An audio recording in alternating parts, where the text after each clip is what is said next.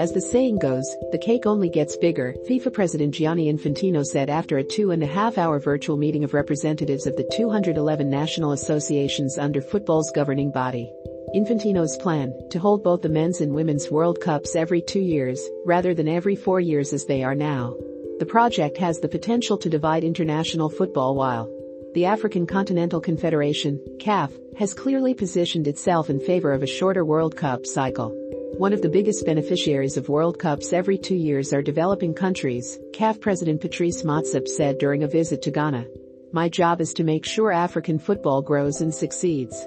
African football must be put in a position to benefit financially. The CAF General Assembly in Cairo endorsed the FIFA plan also. The Oceania Football Confederation, OFC, also views the idea favorably. The OFC issued a statement in which it said biennial World Cups could help in bridging the gap in competitive football between Oceania and the other continental federations. Many members of the Asian Football Confederation, AFC, also feel disadvantaged by the current system. In September, the FAs of Nepal, Bangladesh, Sri Lanka and the Maldives, which have never been to a World Cup, openly supported Infantino's plan.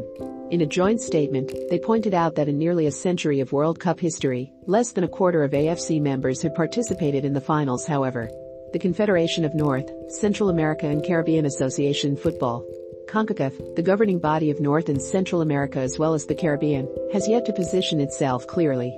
Instead, CONCACAF President Victor Montagliani put forward a compromise proposal.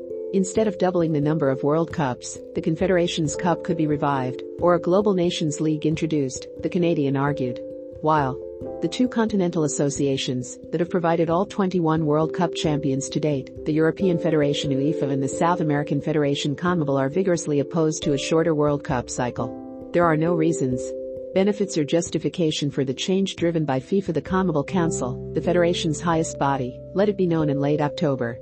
The 10 countries that make up CONMEBOL confirm that they will not participate in a World Cup organized every 2 years, echoing the clear objections expressed by the European stakeholders.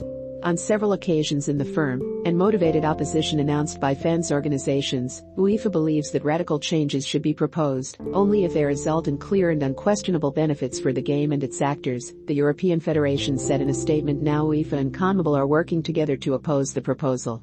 Even the idea of breaking away from the world governing body is longer considered out of the question. The two continental federations are even working on joint projects, including plans for Brazil, Argentina, and company to participate in the European Nations League from as early as 2024. UEFA cites a report commissioned from British consultants Oliver and Olbaum. The report predicts losses for Europe's national associations of between €2.5 billion and €3 billion, $2.82 billion to $3.4 billion, for the period between 2026 and 2030, assuming a 2-year World Cup cycle is implemented. The main reason for this is the expected decline in interest from sponsors and the media as a result of the large number of major events. The consultants calculated a particularly striking loss of revenue of up to 57% for the women's Euros. If they were to be held at the same time as men's competitions. FIFA counters this with 2 feasibility studies by market research companies Nielsen and Open Economics. According to the world governing body, they forecast additional revenue of around $4.4 billion for the first 4 years.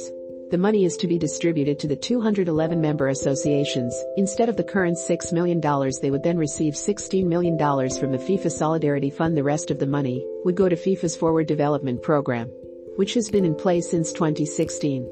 According to FIFA, the amount of funds dispersed to the member associations would increase by 50% as a result. UEFA and CONMEBOL speak of a sporting devaluation of the World Cups through the planned shorter cycle. In addition, they argue that it would put their own continental competitions at risk.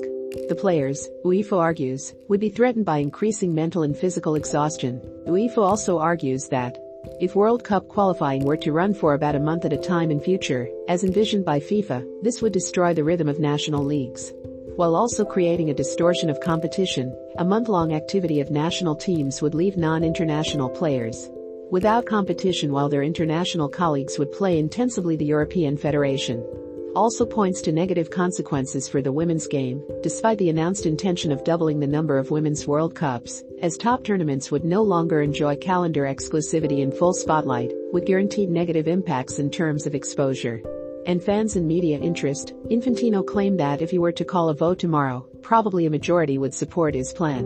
Indeed, UEFA and CONMEBOL are outnumbered in both the FIFA Congress, 65 of 211 votes combined, and the FIFA Council, 14 of 37 members. The current global match calendar runs until the end of 2024, so assuming a majority is found in favor of the new World Cup cycle, it could come into effect starting in 2025. Remember to follow Golia by hitting the follow button and slapping a 5-star review on the show or tapping the love icon. Let's get to 1 million followers and tune in daily for new episodes.